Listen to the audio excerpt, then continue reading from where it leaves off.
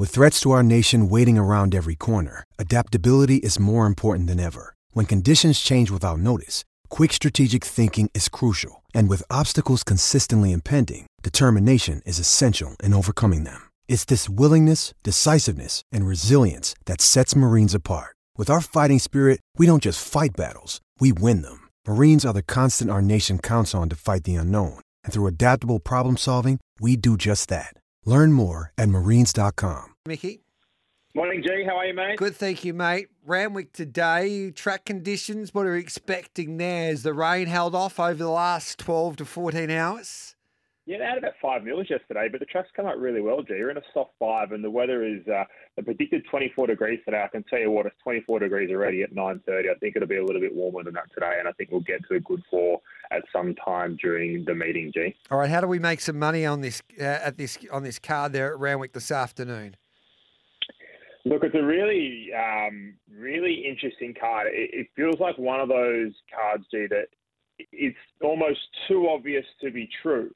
But I think we can kick off in the first with a horse called Fleetwood, and we did touch on it in in our preview show. Josh Parr jumps on board. Natural Ruler was booked, but obviously had a few the heart issues during the week. Josh Parr's jumped on, and he'll probably take his opportunity here. This horse has tried really well. It's got a good push from M8 Dino from the trial time show, and I think we'll get off to a nice start in race 1, number 4, Fleetwood. So race 1, number 4, Fleetwood. Let's hear what James Cummings had to say regarding this debutant at Randwick this afternoon. And this was a good push by the master trainer when I had a chat to him on Thursday on Stable Mail on Giddy Up. Last year, the only horse that Vin Cox had his eye on to buy was this horse, Fleetwood. So he's in the acceptances for this race on Saturday at Randwick. He's found the watchful eye of your trial expert, and hopefully your man and my man are on the money with their keen eyes. So Fleetwood, that's a good push. So where do you think he gets to in the run here, Mickey? Interesting enough, G, before we touch on that, well, In Secret was the other horse they bought last Magic Moons, wasn't it? So correct. That's a pretty good record there, punters. From the 1,000-metre start, it's really only half a turn there, G. So I think 3 wide, just sitting off the leaders is probably ideal. You've got a horse like Coincide with Tim Clark, has race experience, will go forward. A couple others that might push forward as well. But I think if you're 3, even 4 wide around that 1,000-metre turn, it's absolutely no problems at all. Get every chance to get to the best part of the track, which is likely to be lanes 3 to 6, and hopefully put them away late. Love it. So that's a really good push there for Fleetwood by both Mickey Gannon and James Cummings there this afternoon. What else are we doing there on this card at Randwick, Mick? Yeah, we're going to go to race 2G, the midway handicap, 1,600 metres, and I like these midways and these highways as well. But we've got Crafty Eagle here. This horse has been really, really well backed, and you can understand why. Its last start win at Gosford was really impressive. It had some excuses during the run, got into a bit of an argy-bargy as well. But I think it's a big horse here and really going to relish the spacious Randwick track. Much improved coming off a tight turning track like Gosford. Been well backed. We're getting pretty close to rock bottom odds around the $2.30. I think we're about $2.80. That was a great price. $2.30 is probably as low as you want to take. But I think it'll be getting the chocolates race 2, number 9, Crafty Eagle. Yeah, it was about $2.80, $2.90 when you were keen on it, and you added this horse, in fact, to our weekend preview multi on Thursday. So he's firm right in since then, Crafty Eagle. So that's race 2, number 9 for Johnny Thompson.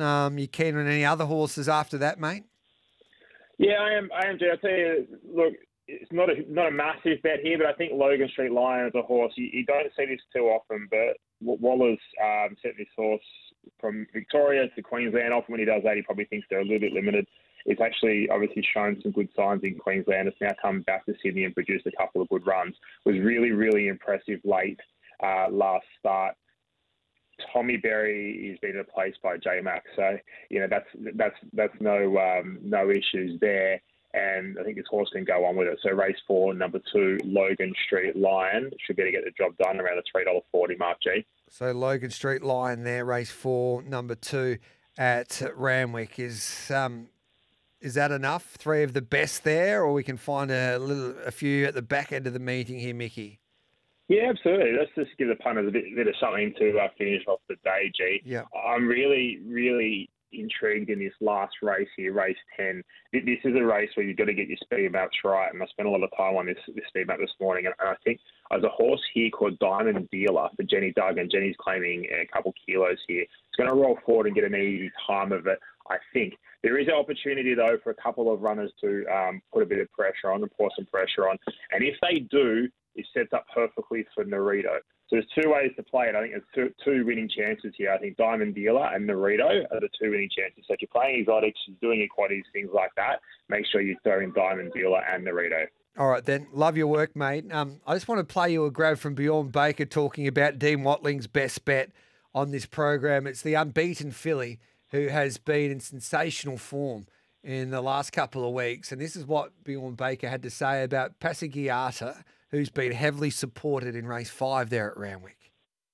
She is thriving. Her work on Tuesday was excellent. It was very, very similar to what we've got the trackers with the heart rate and all the speed and all that. It was nearly exactly the same as it was leading into her last start, where she was a good winner. We've actually had plenty of rain here at Randwick overnight, so I'd prefer on the firmer the track the better. I thought she got away with it a bit last time, but she looks magnificent. She does look better from her last run. Her coat's out. She reminds me so much of Winning Rupert, her father. It's sort of uncanny. So, and I think she's may not be as quick, but she may be as well. She's very, very fast.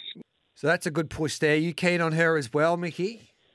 Absolutely, G. She's a very fast filly, and I think now we're on a dry track. It's really played into her hands. It was going to be, we were staring down the barrel of a soft 7 heavy 8 there at one stage yesterday, but now we're at a soft 5 and drying to a good 4. I think this race plays perfectly into her hands. Look, if you're going to chop out on something, I think Cardona is a horse that has a stack of ability. May not be this preparation, but it may not be today, but if you wanted to save, Cardona would be the one. All right, then. Don't take a chance. Go to Alan Mance, the Ram Rider of the day. Each Saturday, of course, our team will predict their best rider for the day. And it's always good fun, I think, having a Jockey's Challenge from time to time. Who do you think would be the leading hoop at Royal Randwick today? Usually it's just a no-brainer. It's James McDonald. Is that the case this afternoon in Sydney, Mickey Gannon?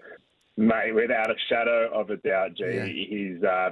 He's on a second favourite in the first, and then he rolls down and he's got horses like Logan Street Lion, and then you think he's done. Then you got Nicolini's Veto, and as you go on through the list, G, Kettle Hill, Bullfinch, and then finishes in Narito. So if James Mack doesn't lob in the Jockey's Challenge, I think the punters will be blowing up the luck. All right, mate. Love your work. Great tip off. If we want your full set of tips, speed map, staking plan, etc., how do we go about doing that on a Saturday? And you can have that at your disposal anytime you want as well.